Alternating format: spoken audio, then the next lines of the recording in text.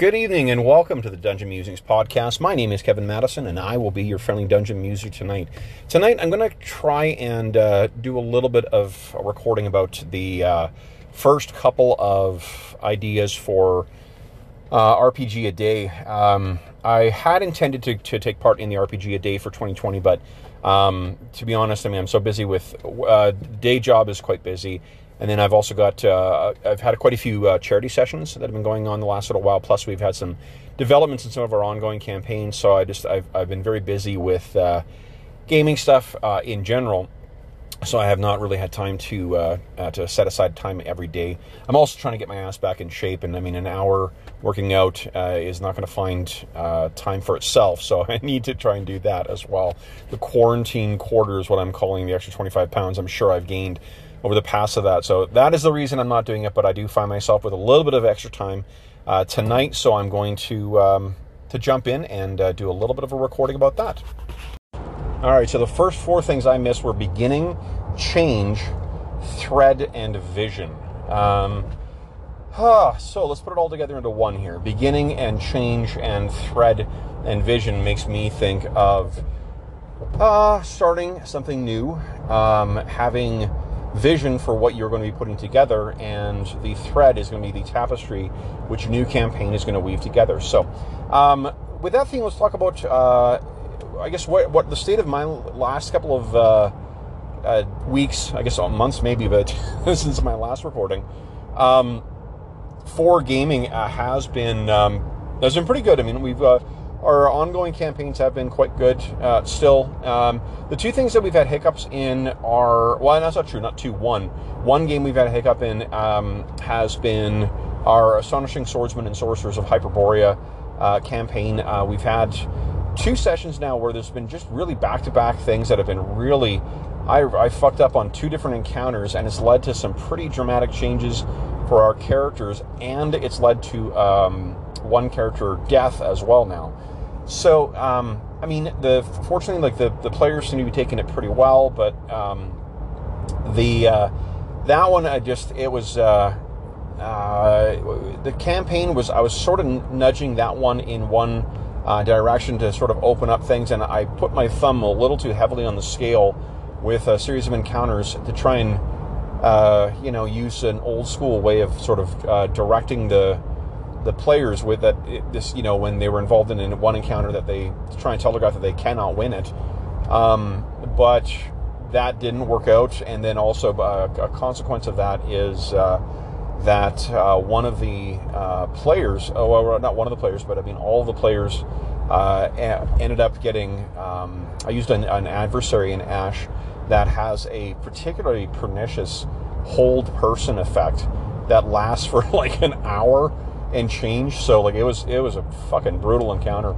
The upside of that particular encounter is it has spawned a whole series of podcasts about the use of hold person in games. So that's good, and then the next session for that, we were down a whole bunch of players just because of it was a weekend of Gen Con and some other people were busy with other shit. So we were down some players, so the people we could bring to the table just were not there.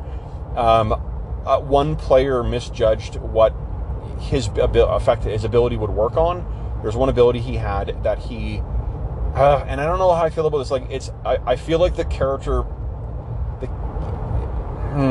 if either the player metagamed it, or did not metagame it, depending on how you want to look at things. If either the character metagamed it thinking, oh, this is an adversary on which this ability will not work, so he decided not to use a really effective ability, his version of hold person, which would have taken one of the adversaries out of the fight for the duration.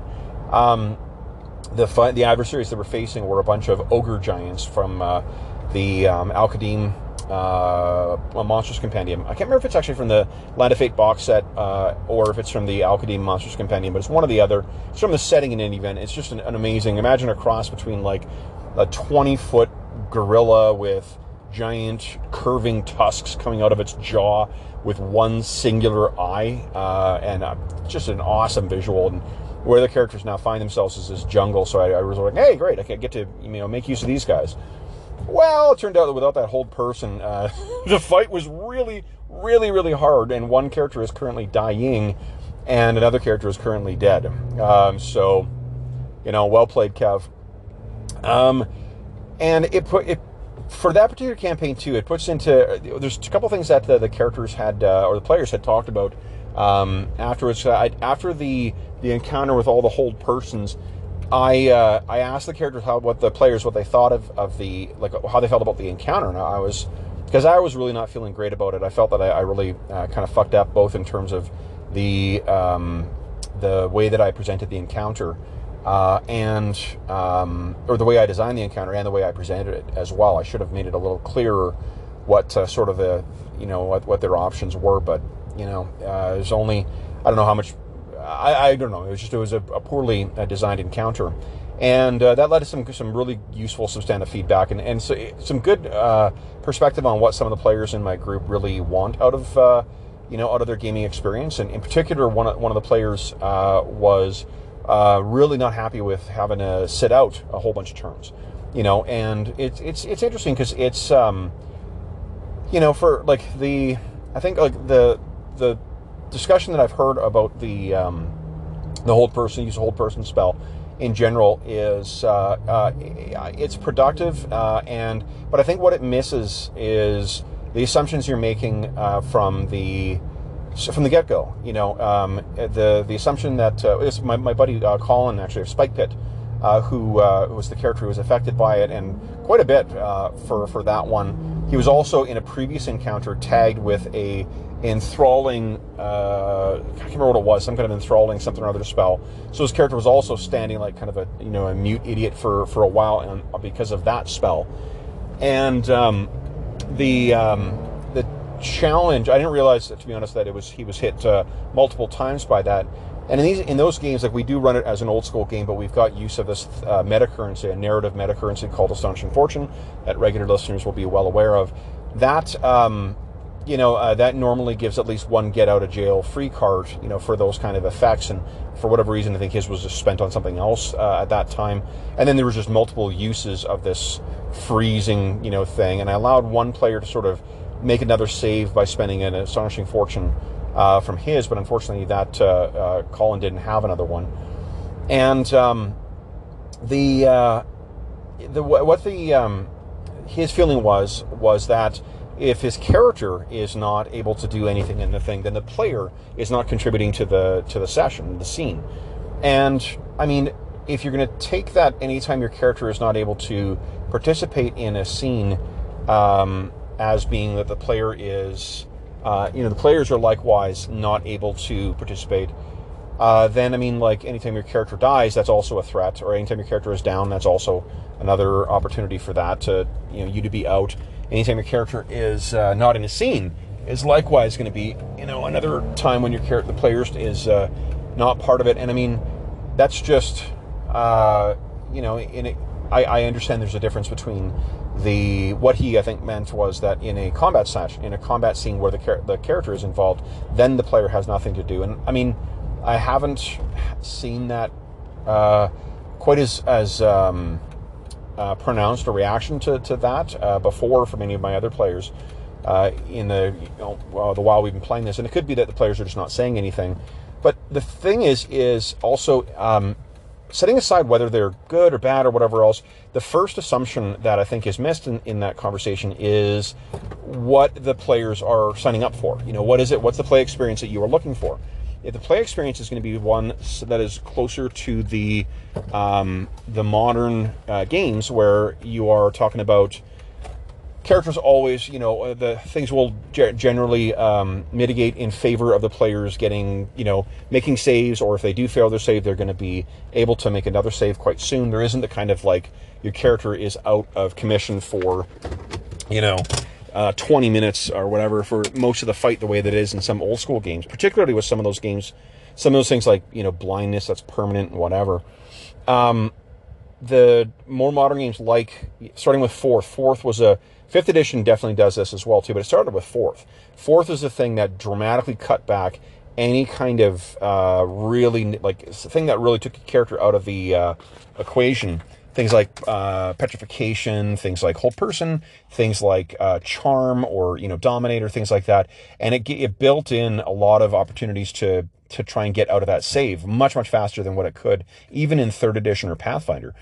And the what that assumes, and I mean that cuts both ways. That cuts both towards the for the players and for the adversaries. So it makes for a much more frenetic kind of fight because the players will be, their saves will be coming up quite sooner. Same thing with the adversaries. Adversaries will have an opportunity to make their saves a lot sooner.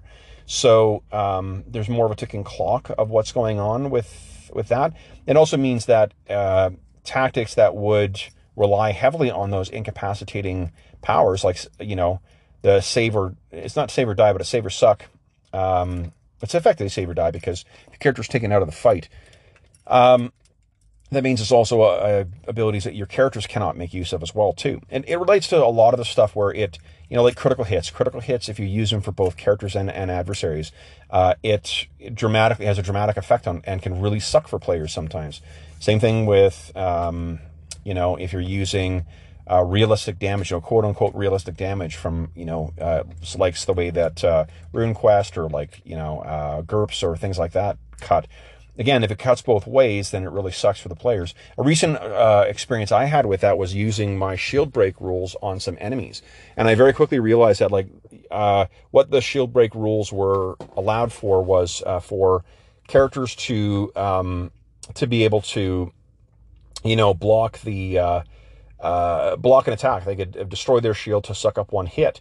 Well, for the players, that's great because, it gives them a little bit of get out of jail free card. And for about 2 or 3 encounters, I was allowing some enemies to do that too. And it's stupidly overpowering. It makes characters feel like assholes, at least in a D&D style campaign, because even big hits can just be sucked up by some puny goblin or some puny gnoll or whatnot with a shield break. So that kind of sucks, and it negates the cool thing the players did. So what I end up having to do is just to basically, to set up set it up such that the NPCs could not use that same thing, and that's something that made me think a little bit more about. I'm going to put a pin in that whole hold person thing and the distinction because I want to talk about my recent experience with 5th edition. So I'll be right back with that.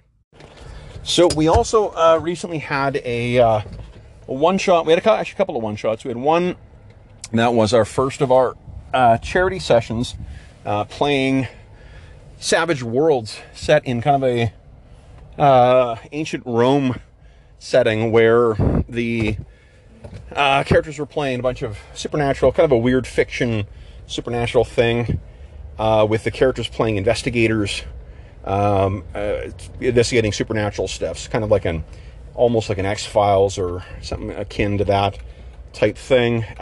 We played 2 sessions of that, actually. One that was the actual charity session, then we were down a bunch of players at another, so we just ran a pickup one shot for it. And then this past weekend I also ran a session of 5th edition D&D using or set in the Eberron setting, and each of those settings was a much more heavily scripted thing than what the previous ones were. So it was a little more story based, a lot more plot driven, but the response from the players was much it's a change of scenery and whatnot too, but like in particular the Eberron session just felt really fucking good. It was a really good session, partly I don't know, it was a really solid session. And I've been thinking quite a bit since then about the systems and to see whether, particularly because of the way things sort of worked out in the last couple of sessions with our Ash game. And I don't think system is everything for this, but like one of the things that definitely made some of the, like say our Eberron session a little different is that the players had stuff on the table on their character sheets that specifically they could engage with in a non-combat format. So they could effectively game, without just indulging in just, naked role playing. as it were, in a sense of like there's no mechanics that are interfering with the role playing. And there's absolutely nothing wrong with naked role playing by any means, where you're not interfering, you're not using rules to govern the conversation or anything like that. You're just sort of playing it out with the other party. But there was something that was to be said for that. In a related note too, so after that session, I started thinking about what made that session work so well, and I also started thinking about the way that the different systems, because one of the things obviously that 5th edition does, for one, I mean, it does definitely make characters a little more durable. Although, there's any character, any game that says, oh, the characters are too durable, like, you're just not trying hard enough to hurt the players, or hurt the characters, I should say, not the players, and to give them a sense of risk, with the game. And with 5th, we only had one fight, but it was with a boss fight that felt particularly, I asked the guys afterwards, and it felt particularly challenging for them. I nearly killed 2 of them. Well, that's not true. I mean, 2 of them were hurt, but they weren't even making death saves. They were up before they had to make their first death save. So, it was not so bad. But the thing is, it's the peril, and the interesting thing with that one was, and this is more structure of the actual adventure, was the violence there was a part of the story and integrated, like the stakes of the fight and the outcome of the fight both had either stakes or it, developed the story further. So it was, it was an interesting change from from the other games. Not only because, the violence in our sandbox games can often be incidental. It is not. We try to wrap it in as part of the plot, but it begins as an incidental approach to it. Like it can. I've talked about how it can be. You can be doing world building with those bigger things as well too, but it's adjacent or incidental to the story. Sometimes there is stuff that is actually built into the actual story for sure, but the actual violence itself in the most of the violence is incidental. It's either something because of a location that they need to deal with, like the overall war against the gnolls that we had recently in our Night Below campaign, which lasted I think like 8 sessions or so, was there was a ton of violence in there, and it told the story in the sense of that it was about the liberation of Featherfall, but I'm not sure that the violence, I didn't make any effort to try and structure the combat encounters in that in a way that told a story or that facilitated the story. It was just an agnostic reality in the world where it didn't care one way or the other about the story the players were going through. It was just there and the players just had to deal with it. And I had a similar thing in our Ash game as well too, which was likewise that war with the Second Sons, and that it felt like it took for fucking ever too. And I think that what I need to do, one of the ways that the Savage World set one shot, the first one in particular, it had one combat encounter in a 4-hour period, and it was a very minor one. Same thing with the second one, that was 3 hours. And in the Eberron one, we only really there was 2 violent encounters, but one of them was really like a proper combat encounter. One of them was more incidental. It was an interrogation that also got a little physical. And both of those felt more intrinsic to the story and as to what's going on. And I don't mean in the sense that, there is the story in the sense of like there's a script the characters are following. I mean a story in the sense that there are clear characters that have agendas that will run up against the players, and that the outcome of that conflict between agendas will have a consequence on the broader status quo of the campaign. That's what I mean by story, not like you're going to follow through and do this X, Y, Z. And I knew that each beat, in fact, the players in both games went well off the beaten path so more so in the Eberron game, but it was great, really, really great the way the characters decided to sort of veer left on things. And it got me thinking about, for one, the weather system. is the thing that is facilitating better story in those other games. 5th edition, having not run it now for quite some time, for that one session, fucking great. Really, really good. I made all the pre-gens. I made 6 pre-generated characters for that particular adventure, and the characters were a shit ton of fun to develop. They were 4th level, so they had some stuff behind them, including their like subclass. So each of the characters got to feel very, I don't know, interesting and unique. And also the combat system, I was able to make the encounters fun and tactical without and turn my mind to what would be effectively a balanced encounter, but also improvise some cool stuff. You know, like I created my own monster for this one thing. It was based on a reskin version of one character, but like that's something I love doing. But the combat encounter felt really, really good as well too. And I've had that happen in our 2E games as well. But because of the way that particular game is designed to roll out, I don't spend as much time on, at least not in our Night Below game, thinking of specific set piece encounters. It's also a lot harder in those games to judge what a, quote unquote fair encounter is. I genuinely thought our Ash encounter, this most recent one, was a fair one, and same thing with the the other campaign, the previous encounter, the one with so the first encounter with the whole held person, it was these great race of Yith that were there. These Lovecraftian monsters that had these ray guns that could either disintegrate you or evaporate you. And XP wise, for what you get for defeating them, it's not substantially more than what the characters have defeated in the past. And when they fought one of them, they kicked the shit out of it. Like they quickly learned they needed to disarm the thing, and then went that way. But once they just zigged when they should have zagged and went the wrong way, and they had 4 or 5 of them that they were encountered at the same time, and they were cut down. And then every round where the characters failed to save, they would just be brought out of the encounter. So it was really a really difficult adversary. And the downside also as well too, one of the players, a lot of the spells, we do have characters who have spells. They're about between 5th and 6th level respectively for all the different characters. But the difficulty is that there's no casters, really, no dedicated casters. So as they're getting up, what we're seeing is the consequence of having nothing but fighters in the group.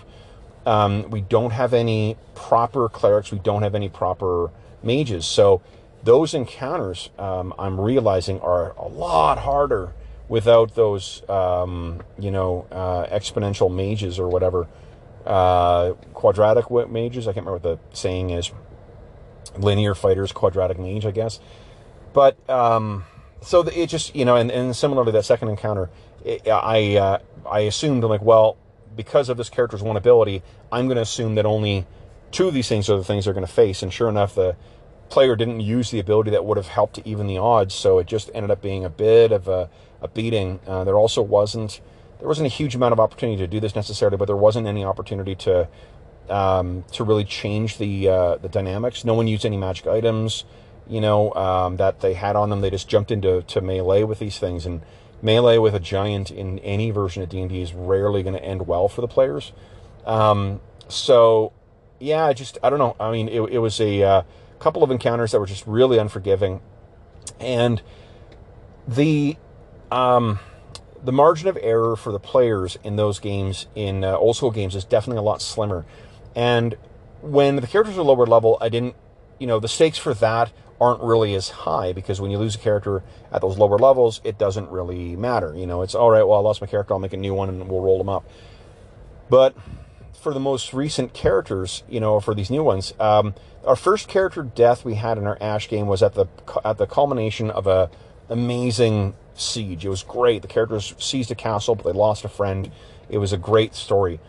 This time, the character died because of a random encounter, and like that's not, that is definitely part of the old school style of play, but because we've already incorporated so many mechanics that help the characters be around for a longer time, and get them closer to more of a modern feel, it's really, that's a really dissatisfying story development. And while it is true that in the old school style of play, that is absolutely what can happen, it's just a risk you run, we've already taken steps towards that, and we've had the same characters around, for the most part, for a year and a half.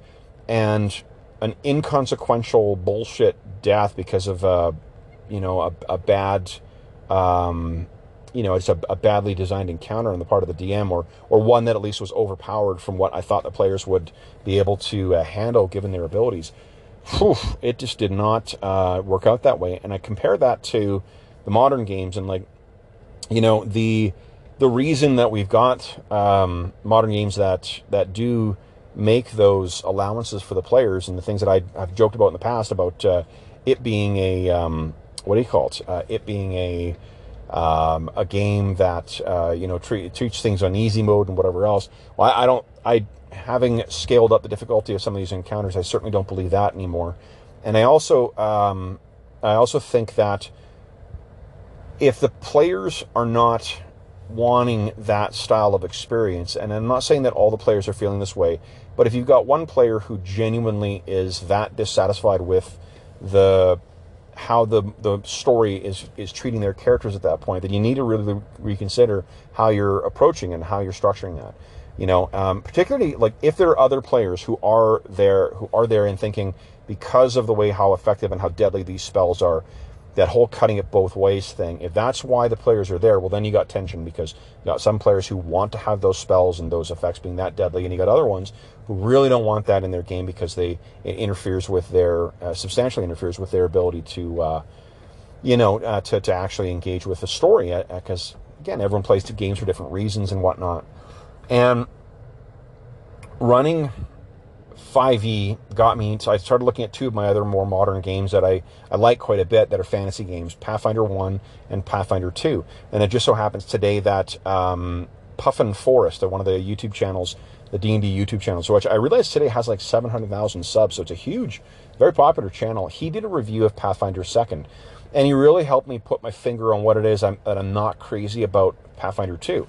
I adore Pathfinder 2 from levels 1 to 5. And after that, it gets bonkers. Like once you start incorporating a bunch of, there's a lot of moving parts in that particular game. And the more stuff you get in your character sheet, the more it becomes just an ungodly mess. And I felt that way about Starfinder. I've mentioned that in the podcast before too. That Starfinder, I really, really, really enjoy those lower levels. But as soon as the numbers get so high, they become meaningless to me, and not intuitive in any meaningful way. Like when I look at my attack bonus at, say, 10th level, and I'm adding, say, 14 or 20 to my, 14 to, say, 18 to my roll, I don't know what's a good roll then, because or at least the difference between rolling a 22 and rolling a 31 doesn't feel as gut level instinctual as, like, say, rolling an 18 or rolling a 24 or something like that in either a lower level game or in that bounded accuracy you get in 5th edition. Or even, to a degree, THAC0 definitely has a very, especially for fighters, as you get higher level, is very, very swingy, but you can spend a lot of time at low levels in those games. We've played more than 50 games in our AD&D game, and the characters are barely, we're using training as well too, so there is a way of slowing things down, but our AD&D second game, the characters are still at most like one of them is 7th level. I guess, that's a really rambly way of saying the thing with those two games. What Puffin Forest, what he kind of came down on was that because of all the different fiddly moving bits in that particular game, it's just too much game for him. And I don't mean to say that he's not enough for that game. It's just there's more there than what he needs. The way he described it was like in a 4-hour session, if you're spending an hour talking about math and stuff like that to get it up, then this time you could be spent doing other things. And the other thing he mentioned, which I feel is very true from my experience with both that and 4th edition D&D, is that where most of his 2-hour session before, with other games like D&D 5th and stuff like that, it would be about a 20-minute mechanics prep period, and the rest of the period would be spent prepping the story in the game and whatnot, and the story beats and whatever. Whereas with Pathfinder 2, you're spending an awful lot of time balancing that encounter to make sure the encounters fit, to make sure that things don't go sideways. It does not allow for very large. That's not true. You can have large encounters, but they're very swingy. They can go both ways because of how crits work in that, because there's crits on everything, including critical fumbles, that the game can be very, very swingy. And there are ways to mitigate around that, but, rules as written, it can become a very unpredictable game. And really the most satisfying stuff is digging in for those really crunchy tactical fights, but they can't all be like that. The Complex Games Apologist, another guy who has a YouTube channel, he made a comment of saying, the thing that he found exhausting about Pathfinder 2 was that you don't get a chance to breathe. And what he means by that is that for Pathfinder 2, the whole game is run through the game lens, which means you're never getting out of gamist mode. You're never not thinking about the mini game or whatever else that you're in there. And I don't think he used this analogy, but I think of a review I saw about on another YouTube channel called, what was it called? Renegade something or other. And I'll think of it maybe by the end of the podcast, but he talked about Michael Bay films being a thing where you never take a breath.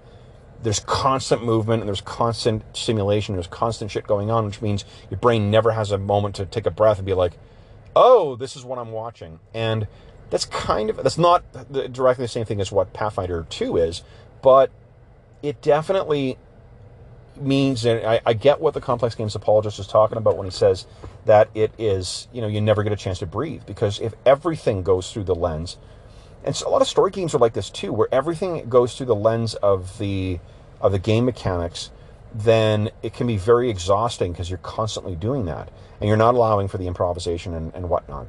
And a counterpoint to that might say, well, look, you don't need to do that. You can just role play it out. But then why have it in the rules that everything goes that way? How do you make the distinction between the things that do and do not go through that lens? And I mean, I guess there's a way of, I would say maybe distinguish between, again, using a cinematic language here, like montages, and using specific actual scenes. A scene that is going to be a substantive scene with dialogue and whatnot, then that's something where you might engage the rules. Something where it's just glossing over, you may just make one dice roll or something like that, or not make dice rolls at all.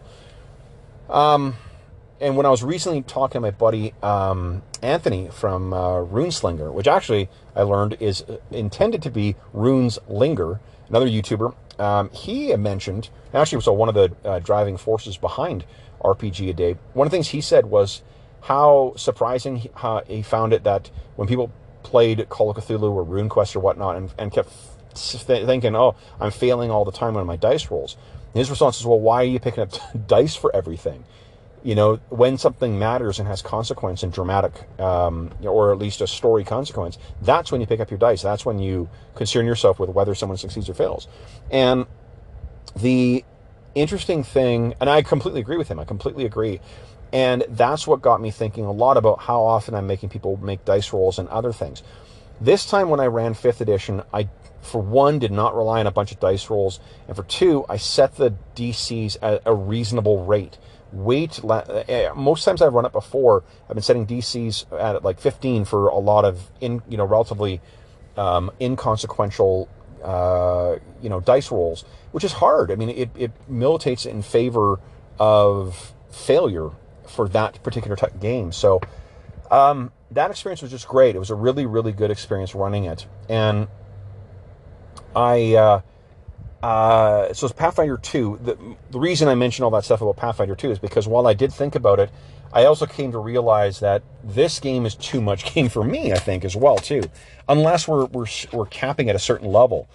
When we played from 1st to 5th, I had so much fun running that game. As soon as we started getting past that, I really lost interest in it because the combats take for fucking ever in it, which is not necessarily a bad thing. Combat is very exciting in that game, especially thrilling ones, but it's hard to have a inconsequential combat encounter. And it's also it's also really difficult to have a half and half, kind of encounter where there's partly, like the interrogation that got rough, or a chase and a beating. That stuff, which runs quite easily in 2E 2nd edition or 5th edition, it really doesn't work very, very well because the game requires the combat mechanics in Pathfinder 2 in the same way they were with Pathfinder, or not Pathfinder, with D&D 4th. They require you to make specific game decisions about the characters to set up, like, how bosses function and things like that, that can prove contrary to the negative, to the narrative, and in a really obtrusive way, as opposed to, say, like the legendary encounters from 5th edition. The 5th edition, I used legendary encounters for one of the monsters in the, not legendary encounters, legendary actions. I can't imagine why anyone listening to this would not be familiar with those, but basically what they are is, its intent, originally it was designed for high-level adversaries to feel present. They're supposed to be boss fights, to make them feel present in, throughout the combat turn. It's things that the adversary can do during the player's turn. So players takes a turn, and then not on the adversary's turn, they can then take an action before the next player takes an action. For like dragons or, Kraken or other big things. But it's easy to scale it down for lesser adversaries and to make for a really fun and challenging single, creature. I used mine to make a flaming wraith, a fire wraith. And it was pretty cool. It was a great encounter. The boss felt like a boss, I think, without it becoming too gamist, because 4th edition definitely felt that way, where, players would track how many action points the monster had used and things like that, and like it. I don't know. It was a seamless interaction, and it's an idea that I can definitely steal for 2nd edition AD&D or for Pathfinder 1. I wouldn't steal that for Pathfinder 2 because it doesn't need that. Pathfinder 2, you just put in a monster that's 3 or 4 or 5, if you really want to push the limits, levels higher than the players, and it will already feel like a boss fight. They'll have a lot more hit points, they'll hit a lot harder, they'll crit more often. And there'll be a lot more difficult to affect. Starfighter, for that matter, as well, too, works pretty well like that. Not quite as well as Pathfinder 2, but still pretty darn good. So anyway, so that led me to conclude, all right, Pathfinder 2nd is not really what I would be looking for to replace that. But what about Pathfinder 1 or 5th edition? 5th edition is definitely a really, really solid game. I think that it plays very, very light on its feet. I would not use it for the style of old school play that I have been running in, say, Night Below, or Night Below, or in Legacy of the Crystal Shard. However, I don't think I think you could do it that way. And the interesting thing about 5th edition is I feel like, having seen more people join the Discord server who have been talking about 5th, it is hacked so much more often than what, say, Pathfinder was. If you used, at least in the popular, sphere, 5th edition players, and I could be totally wrong about this because I don't really play with a lot of 5th edition players, but they don't seem quite as hell-bent on there being a correct way to run the game, as there is with Pathfinder 1st edition players. Pathfinder, I mentioned the channel before, as much as I really do enjoy Paizo's games, I really, at least the fans who lurk on their forums are more negative than they are positive. I've met some wonderful people through the Paizo kind of Pathfinder 1 fan community who have become regulars on our channel. Great people, great players. But holy shit, is there a lot of negativity, and holy shit, is there a lot of this is the way you do it. Any other way to make a decision? There's one way to build a X, type of like, say, an evoker. There's a way to build an evoker. There's a way to build a rogue. If you want to play a character who's doing damage in combat, why are you playing this one? This is stupid, blah, blah, blah. And I hate that attitude. It drives me completely bonkers. It's the same thing that sucked the fun out of a lot of World of Warcraft for me. When I discovered that, I love that video game, but the hardcore scene with the people running the stats and shit like that, it's fucking exhausting. It's just a way to suck the fun out of the game and make it feel as if you're playing your game wrong. It's just ridiculous. But Pathfinder 1, I've had a misfire with it. I've had misfires with it in the last 2 years, but I've also had really, really good sessions with it.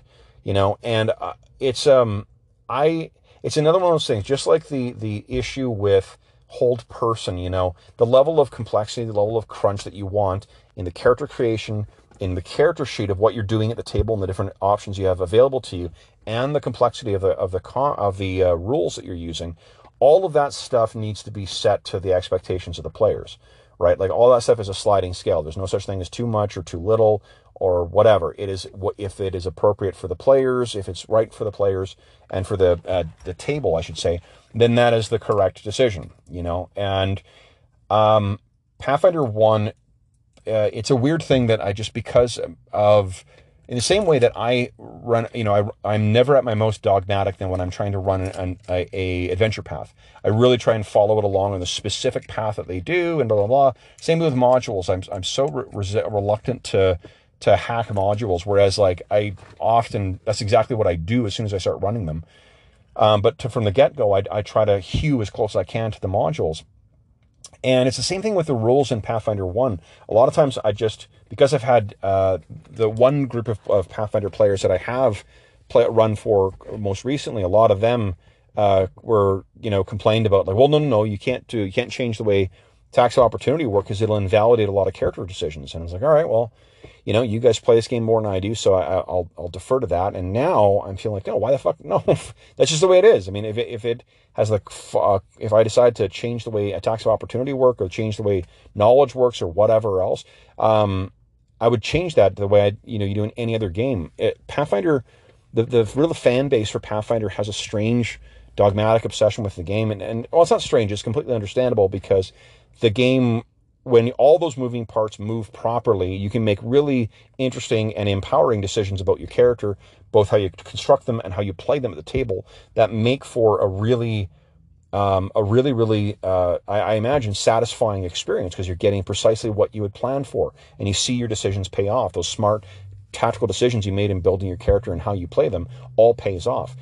That is not me, though. Like, I love building characters, but I love building characters to concept and stuff like that. And yeah, you can build characters to concept and have them be effective and strong characters. Our buddy John, who plays on the channel, he definitely does that. It's interesting characters with good mechanical heft to them. But the thing I've only had a chance to do a couple of times so far is to run Pathfinder 1 the way that I run every other game, which is to say pretty fast and loose. You know, to not necessarily be imposing all the rules, but to have the structure of those rules behind them. And the thing that has got me back to Pathfinder 1 again is that middle ground, right?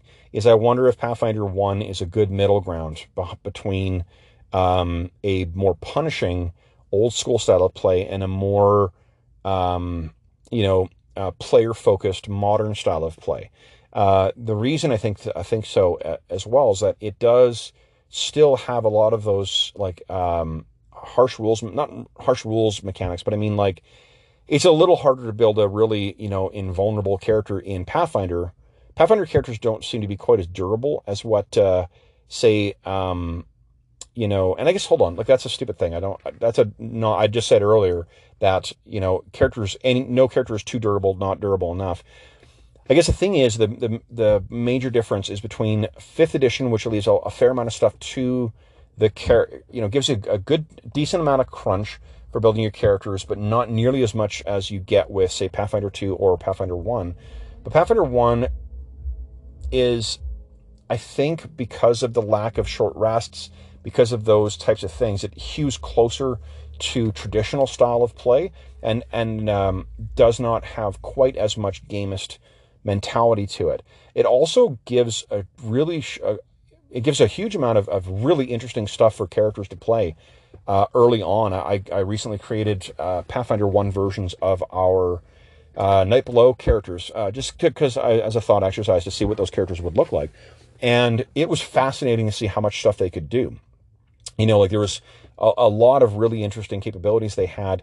And I've been rewatching today our Pathfinder 1st edition Innistrad campaign it was 3 sessions from last time, and seeing how much fun the players had, and watching the debrief afterwards where they were saying, like, how they felt about the complexity of the characters. Now, in the same way that right or wrong, I know that one of my players, Jason Hobbs, my buddy, said after the our Eberron game that, it felt like the good level of complexity. He had a lot of stuff on his character sheet, but not so much as to overburden him. I expect that he might feel overburdened with the amount of stuff that you see on a comparable level Pathfinder 1 character sheet, because there's a lot of little, like little modifiers and stuff like that. But the thing is, I think, is that with Pathfinder 1, with the exception of certain major, abilities or whatnot, you don't need to remember every little, bonus or whatnot. It doesn't matter. If you forget a +1 here, a +2 there, you're going to, when you look at your character sheet again, you'll probably remember it afterwards. And the thing I also like about it is that almost every old school magic item, because it follows through as a evolution of 3rd edition, almost every magical item from the second edition, it's carried forward as well too. And making those characters, it really made me think, like, I'm so hardwired with 3rd edition games, because I started playing 3rd edition as soon as it came out. Because of the third, the way 3rd edition made you think of what was the right amount of money to have and whatnot. And I unloaded on Hobbs and another thing, unfortunately, over complaining about what should, or, how characters should feel or should be more powerful, how much magic items they should have. And that really killed my, part of my joy in our Starfinder game was some of my players complaining about not having enough stuff. Well, if I had more gear. And it's a very gear-driven game, and the players were very conscious of that, and it just drove me fucking crazy, because it's like, just, when we're in the middle of a combat and start bitching about what you have or don't have in the game, like, then, the belly, and it's not belly aching, because, whatever, everyone feels the way they want to feel about their game, but to complain about the, the gear you have or whatnot too, is just, it's a kind of metagaming that just, it drives me nuts, because, it's just something that you will never be satisfied with, it's a kind of need, that they'll not be, or at least, maybe they would be, but I just feel, if really what you want to just get is just get more gear and it's affecting every moment of your play, why are you playing? Like, it just, those players left the game, so I guess they're not playing anymore. But, in a similar way, there was, what I think of, when I think of Pathfinder 1 and 3rd, is that idea that certain characters should have certain levels of gear. But why? Partly why, because of the economy that because you can sell things. But why the hell can't I do what I do in AD&D 2nd and not give out magic items that give +1, +2, plus whatever? Although, those don't really break the game for that level. Pathfinder 2, it absolutely breaks the game because of the way magic items work in that, and because of the way math works in that. But Pathfinder 1, it doesn't break the game as much as it does, or any more so than what it does in AD&D 2nd, and that hasn't affected me. And similarly with higher level items too.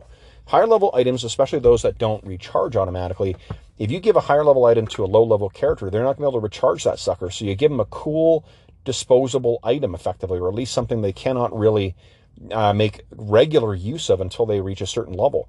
So handing out things like, say, stabs to low level characters or things like that.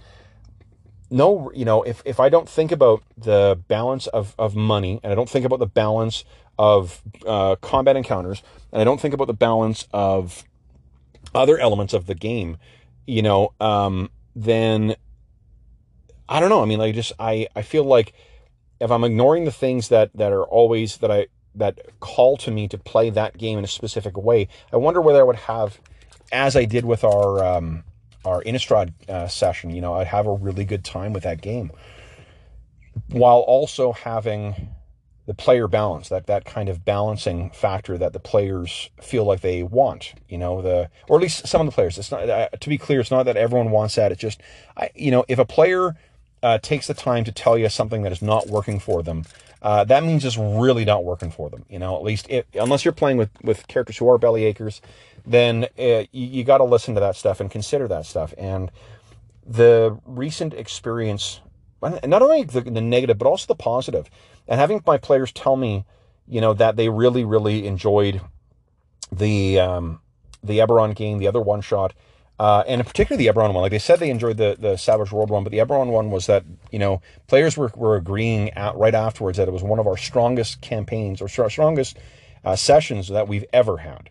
And that really says something, and that says something where all those different disparate elements that make up a good session all come together. Story, performance by the players, mechanics, setting, all that stuff. So, and we did have that with our Innistrad game as well too.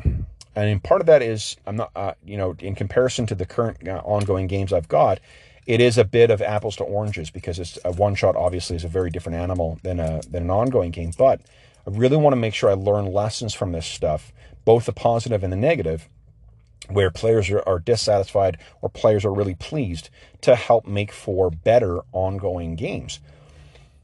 So that's the very, very long, it's almost an hour's lead in. So now let's talk about what the actual RPG a day topics are.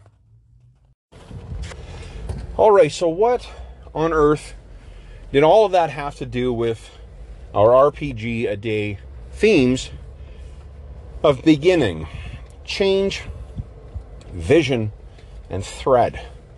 Well, here's my half-assed way of tying all that together. Beginning means, to me, in light of everything that I've talked about here, beginning means you need to be clear from the beginning as to what assumptions you're making in all aspects of your game, all aspects of your campaign, what rules to expect, both from the get-go and also as you're going along. In particular for games, for rules that will have a specific consequence of the player's play experience. And you need to be mindful of what the play experience is going to be like. And that's not necessarily from the get-go. If you get it wrong at the start, then it's irretrievably wrong. I would say that it's something that is definitely a moving goalpost. One of the things that I have found over the last couple of years of running games, particularly for the longest running ones, and the players who I've played with who have kept coming back to the table, is that the dialogue and the shift in campaigns and the changes that you make, it is completely reasonable to be talking about that as an ongoing thing. If you get it wrong at the get-go, someone had recently, actually, this is an aside, but someone had recently said something about my the campaign I had been running for Delta Green, and it was that one I've talked about on the podcast before, but the nutshell version, if you are new or if you forgot about it, the campaign was an effort to fuse together the Dracula Dossier game with, or campaign, Dracula Unleashed. Is that what it's called? No, it's called the Dracula Dossier. It's originally published from Knights of Black Agents, but I wanted to use it with my Delta Green campaign, the sort of Cthulhu or Lovecraft meets X-Files type game. And that was not successful, and not only because of the way I presented it, but there's just bad fit with some of the players as well too, in terms of, like, I didn't make it clear what we were expected to do. The players, I think, floundered to a degree in it, and so one of the viewers said, was really upset about it, and said that you really you shouldn't give up on it so quickly and things like that. And I mean, I guess, like, one of the things is I did not give up on it so quickly. I really had given great consideration into it. But when a campaign's not working, I don't hesitate to pull the pin on it. But there's a different thing to that than to sort of righting the ship on a campaign. And that's where I think the change comes in. Change doesn't mean end. Change doesn't mean you change games. Change doesn't mean you give up things that have come from before. Change can be new beginnings. Change can be a way of reinvigorating something that may have grown stale, or may have just, not even stale, but may have gone off track. Sometimes there are changes that happen in a campaign, or things that affect a campaign that just are irretrievable. It's things that irrevocably change the way that a campaign is going. But one of the nice things with role-playing games is that we're always making pretend, and we can pretend that something didn't happen if we choose to. Recently, I heard, after the kind of hubbub of what happened with Adam Koebel's streaming kind of endeavors, it came out that, like, they had actually done not the salacious elements of that particular story. I don't want to weigh in one way or the other on that, but the thing that was interesting was that they actually do edits in their games. Like if they play through and something doesn't play out the way they want, or ideally they'll go back and play through it again. And that to me is, I mean, it's not that much different, I guess, from playing a video game. It's just, to me, it seems strange to go back and try and edit the stuff. But there's nothing wrong with doing that. You know, there's nothing wrong with saying, look, this stuff did not work for us, and we need to redress what happened. You know, and I think that change is not necessarily, it's not even not necessarily like you can change things incrementally as the DM, but because it's a group endeavor, I think that it's also really beneficial to talk to the players about that and get their sense. I've mentioned, maybe not on the podcast before, but I have mentioned to my players that, look, many of which make really, really excellent podcasts, but I often give them a miss because I don't want other people's voices in my head when I'm trying to design for the campaign. And the reason, and the reason for that is not only because the players who are recording the podcast, I'm not so egotistical to think that they're recording them just for me. You know, they're recording them based on their experiences, and they're talking about broad generalities. So I don't know for certain whether what they're talking about, Colin's podcast, Arlen Walker's podcast, Jason Haas's podcast, I don't know if they're talking specifically about my games that I've run. So I don't want to misread what's going on. And if there is genuine bona fide problems, or there's something that's come up that the players are like, look, this is something that I did not, it's not the way that I would like to be experiencing these stuff again.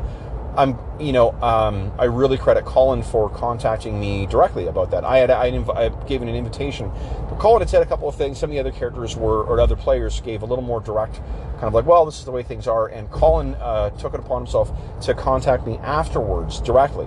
And I really, really, really appreciated that because I had felt that things did not go quite the way that I had intended, and I didn't realize just how dissatisfied he had been with the play experience for the last couple of things. I didn't, with a big group, you often don't think of how many people are sitting out, but and I think that with other players, they would have been more vocal about the fact that they were, like, oh, God damn it, again, I was just blah, blah, blah, blah. But Colin is a very, very conscientious player. And he's a DM too. And so the way that he chose to address it was, when it became a point where I had invited feedback, and it was really helpful, and then I brought what his comments were to the whole group as well too. And we got some really terrific feedback from some other people on that too. And it's hard sometimes as a DM to say that and see it not as criticism of you've done something wrong. But it was helpful, and that's something that can help if the ship is drifting, if if you just got yourself into the wrong. I keep using nautical metaphors. I come from a fucking landlocked city. I don't know why my metaphors are all nautical, but I mean, if things have drifted off course, then that's a good way of moving that ship back in the right direction. Either directly through the game or indirectly. It's a relatively minor in comparison to sort of some of the catastrophic stuff that's happened in some public streams otherwise. This is I think a relatively minor thing, but I mean, when the player is not getting the play experience that they signed up for, it's obviously important to make sure that you're redressing that. So what does that mean for then vision and thread? Well, for one, vision is, I think that if I'm being honest with myself, I have been, for some of my ongoing campaigns, not so much for the Night Below campaign, but for some of the other campaigns, I really have been writing for the episode as opposed for writing for the season for some of these. And the Legacy of the Crystal Shard, I had the benefit of having the broad strokes of the path forward laid out for me because of the because of the way that the pre-generated adventure is set out. It's not very, it's not particularly rigorous, mind you, but it gives me an idea of where the ship is going. That is not the case for Ash, and I we've had 2 pretty rough sessions on the players and a rough idea of where they're going, and which the players, to their credit, I mean, like, the players seem really eager to engage with where we're going, but I think I'm going to bring up to them about, sort of what I'm to make sure that I'm getting the ship in the direction that they want to go, and ask them where they, not just the characters, what they specifically want to do, but what the overall characters, or players, I should say, the characters, what overall the characters want to be doing, where do they see the game going, and that's not the case for Night Below or for Legacy of Crystal Shard, my other 2 ongoing games, but for those ones, I think I want to do that. I also think that I'm getting back to one of the reasons that we switched over to only these sort of open table sessions is because, for one thing, for weekly sessions, that's often an easier way to, or twice weekly sessions, that's often easier just to manage with a group of players, to allow them to kind of come and go.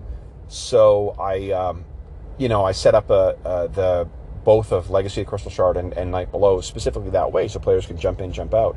The real reason I did that is because it is a hell of a lot easier to run a open, like a sandbox kind of game that way, with a bit of a through story that's going on, and not have to worry about trying to explain why, well, so-and-so was turned off, what is going on here? So-and-so was off someone was off the missing the session for the day, so they are going to whatever story I had focusing on them is going to have to take a pass, and I'll think about something else to do for the rest of the party. In addition, the way that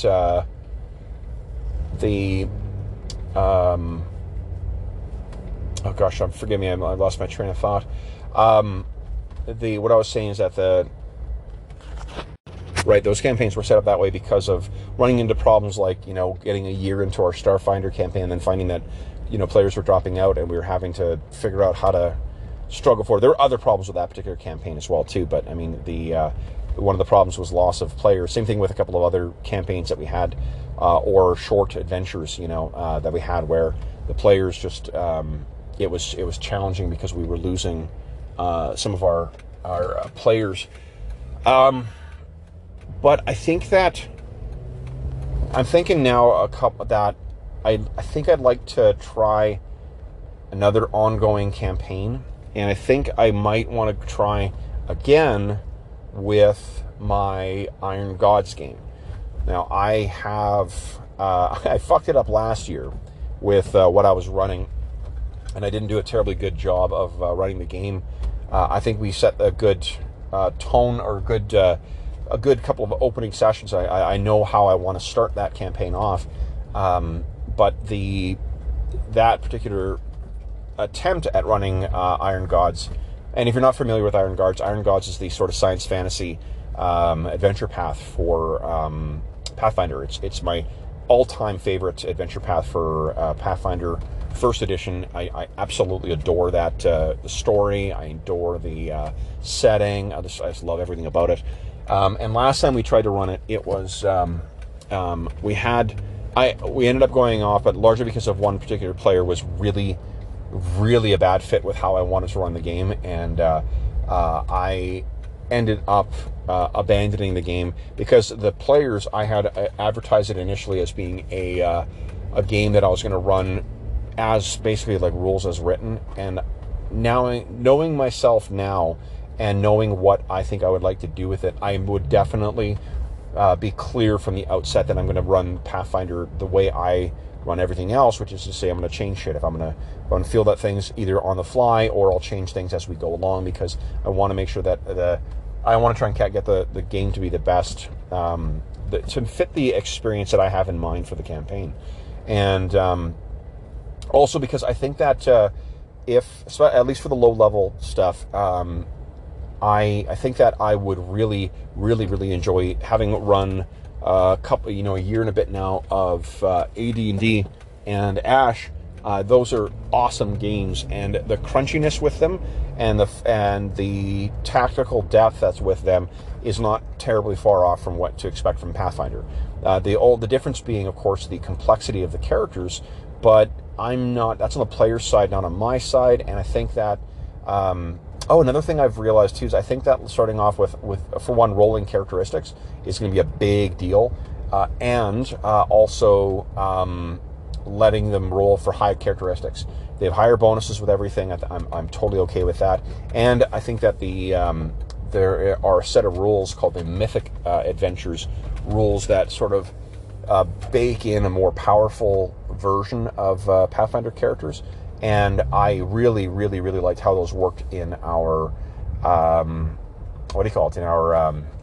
Innistrad one-shot. Really, they worked terrifically well.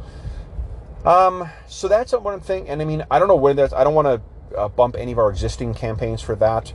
And I got a whole bunch of charity sessions that I need to get done, as well as some other one-shots that I really want to try for some new games, so I can finally start talking about some games other than AD&D or otherwise D&D based fantasy games. But that's I think I'd really like to try something that is the experience with Legacy of the Crystal Shard has been fantastic. I really, really enjoyed that campaign. I like the way that campaign was structured. The play experience from these OSR games too. The low-level play is phenomenal. I really, really love them. And the thing I'm concerned with is the mid to high-level play, because if the players are not complaining, but having a problem with spells that are coming in, like hold person and whatnot. Because adversaries are going to have those access to all the spells the players do, and as we get to each new sort of tier of play, it's only going to get worse. Like the disintegration spells and shit like that. Like that stuff just gets worse as we get higher level, and it's sort of the stakes and the margin of error for players gets a hell of a lot. The stakes get a hell of a lot higher because they've invested more time in seeing those characters develop, and the margin of error for a lot of those games is a lot thinner. Whereas there's other games like those more modern games like Pathfinder 4th Edition, Pathfinder 2, D&D 5th. They allow for that margin of error. And you may ask, well, hold on, if you just said you had so much fun with 5th Edition, why on earth would you be thinking of running Pathfinder? And I don't have a good answer for that right now. I think that D&D 5th, I've really definitely come to appreciate, and I can't wait to get Eberron back to the table again with that. And there's a couple other things I'd like to try as well, especially some of those magic settings, like the Guildmasters of Ravnica, or Guildmaster's Guide to Ravnica, and the newest one. And also returning to Innistrad would be really cool.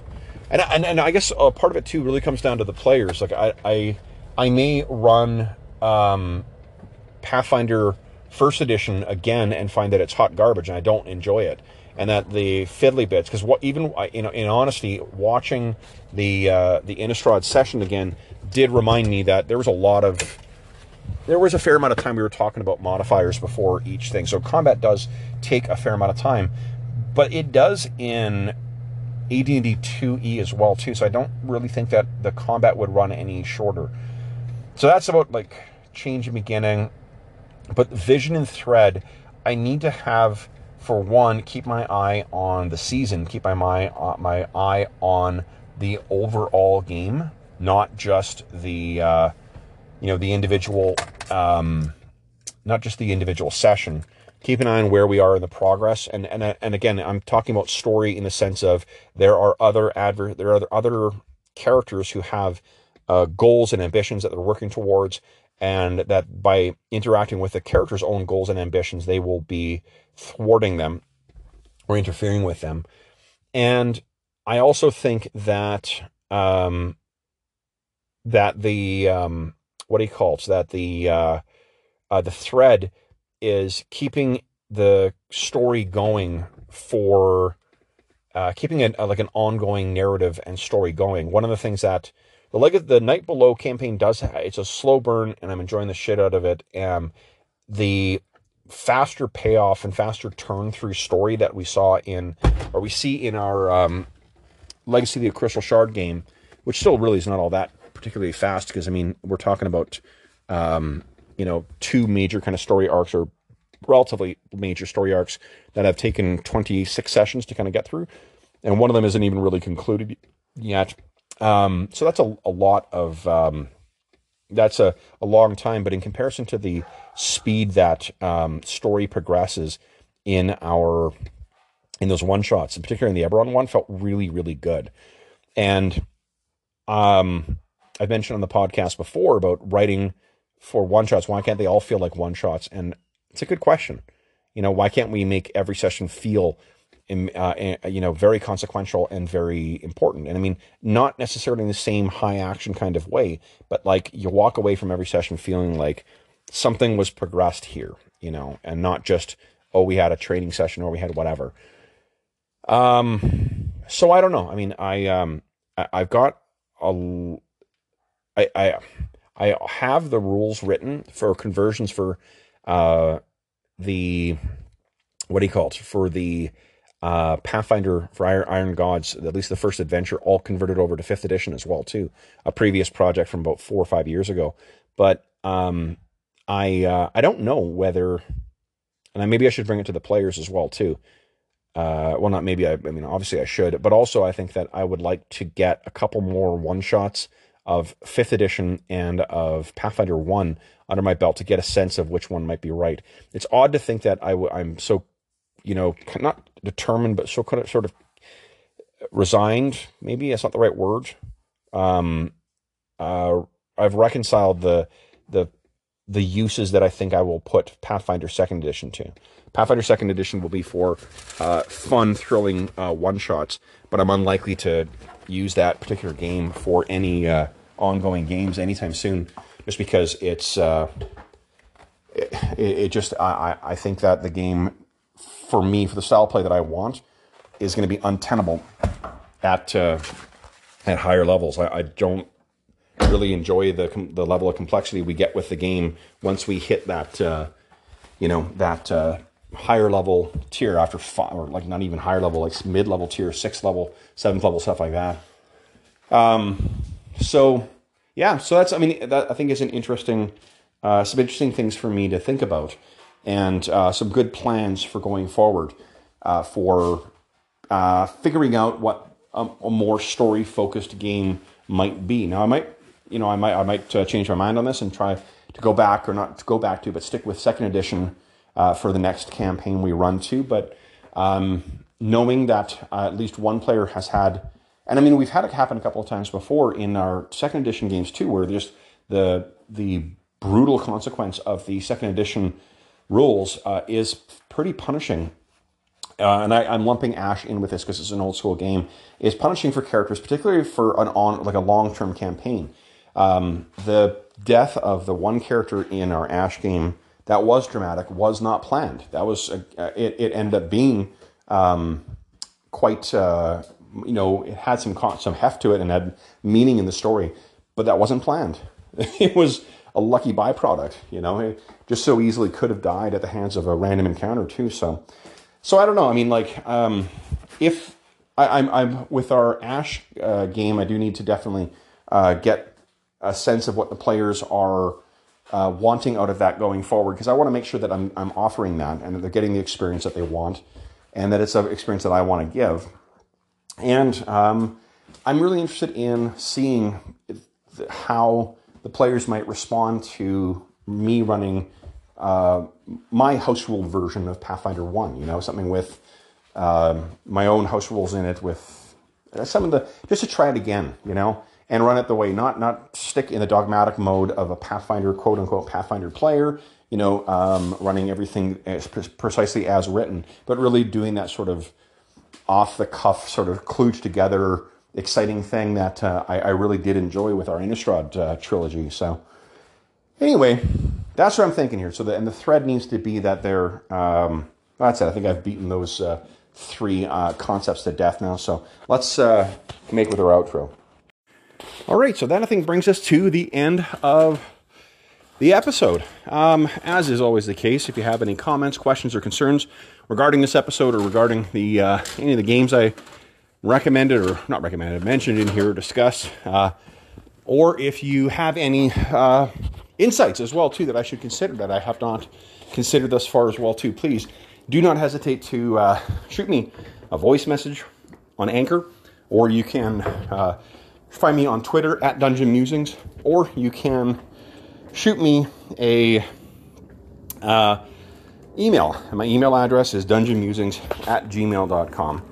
Thank you so much for listening. If you're listening to this during the current COVID crisis, I hope that this finds you healthy, safe, and weathering the current crisis as well as can be expected.